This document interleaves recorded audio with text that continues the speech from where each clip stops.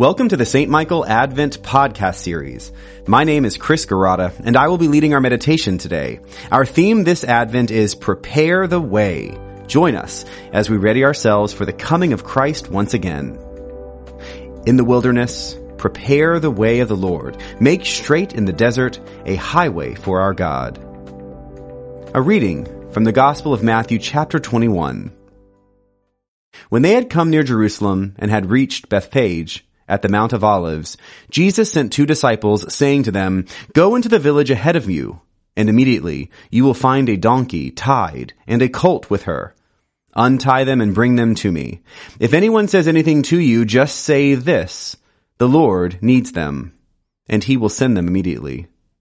This took place to fulfill what had been spoken through the prophet, saying, "Tell the daughter of Zion, look, your king is coming to you, humble and mounted on a donkey, and on a colt, the foal of a donkey." The disciples went and did as Jesus had directed them. They brought the donkey and the colt, and put their cloaks on them, and he sat on them. A very large crowd spread their cloaks on the road, and others cut branches from the trees and spread them on the road. The crowds that went ahead of him and that followed were shouting, "Hosanna to the Son of David! Blessed is the one who comes in the name of the Lord! Hosanna in the highest heaven!" When he entered Jerusalem, the whole city was in turmoil, asking, "Who is this?" The crowds were saying, "This is the prophet, Jesus, from Nazareth in Galilee." Here ends the reading. I am so glad to be back with you in this holy season of Advent. December is just around the corner, and this year, I'm really looking forward to being with family and friends in ways that feel just more normal. We are feeling better, feeling a bit more confident, and I bet the opportunity to celebrate with people will feel very good. When I think about Christmas parties, I remember being a child, and the one thing I remember about parties my parents and my grandparents hosted is the amount of preparation that went into those parties. Invitations had to be sent, menus had to be planned, decorations had to be arranged, and all of that was before the day of the party. And the day of the party meant special setup, detailed parking arrangements, and let's not forget the proper clothes. It was a moment, and it was all for a true celebration. As we kick off this Advent season, you might be wondering why we read a passage from the Gospel of Matthew recalling Jesus' triumphal entry into Jerusalem. The story I read a moment ago is the moment we celebrate as Palm Sunday and can seem a bit out of place in Advent, except Jesus' entry into Jerusalem one last time was a call for a true celebration, and a true celebration takes special preparation. Jesus sent 2 disciples to prepare for his entry, saying to them, "Go into the village ahead of you, and immediately you will find a donkey tied and a colt with her. Untie them and bring them to me." And the disciples went and did as Jesus had directed them. They brought that donkey and that colt. They put their cloaks on both of them, and they sat on them. A very large crowd spread their cloaks on the road, and they cut branches from the trees, and they spread them on the road. And the crowds that went ahead of him and the ones that followed shouted, "Hosanna to the Son of David! Blessed is he who comes in the name of the Lord! Hosanna in the highest heaven!" And when he entered Jerusalem, the entire city was in turmoil, asking who he was.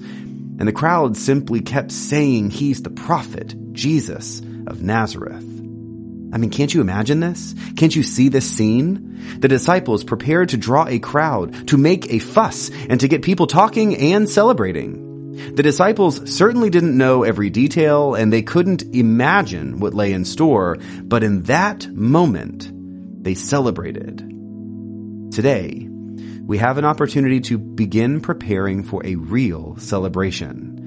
Yes, this is the holiday season, as it were, and we will have all kinds of parties. But I'm talking about a celebration that goes beyond the invitations and the food and the decor. I'm talking about a celebration that we can't fully understand or describe. A celebration that marks the moment God entered our world in the most beautiful, subtle, quiet way as a child. That moment, in all its simplicity, changed the world forever. This year, this Advent season, make a choice to join us.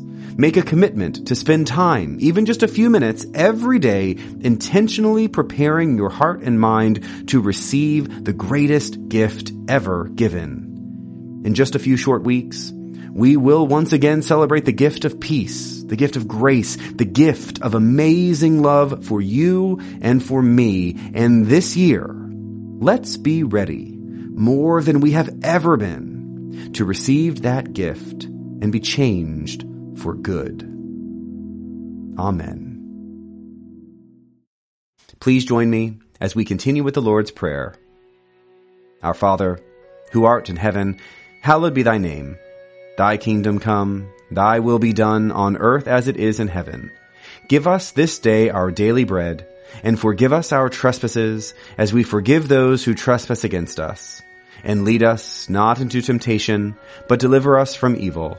For thine is the kingdom, and the power, and the glory, forever and ever. Amen.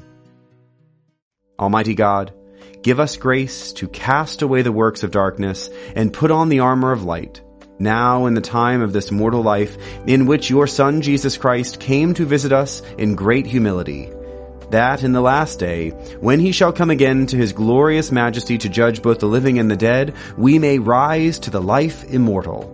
Through him, who lives and reigns with you in the Holy Spirit, one God, now and forever. Amen.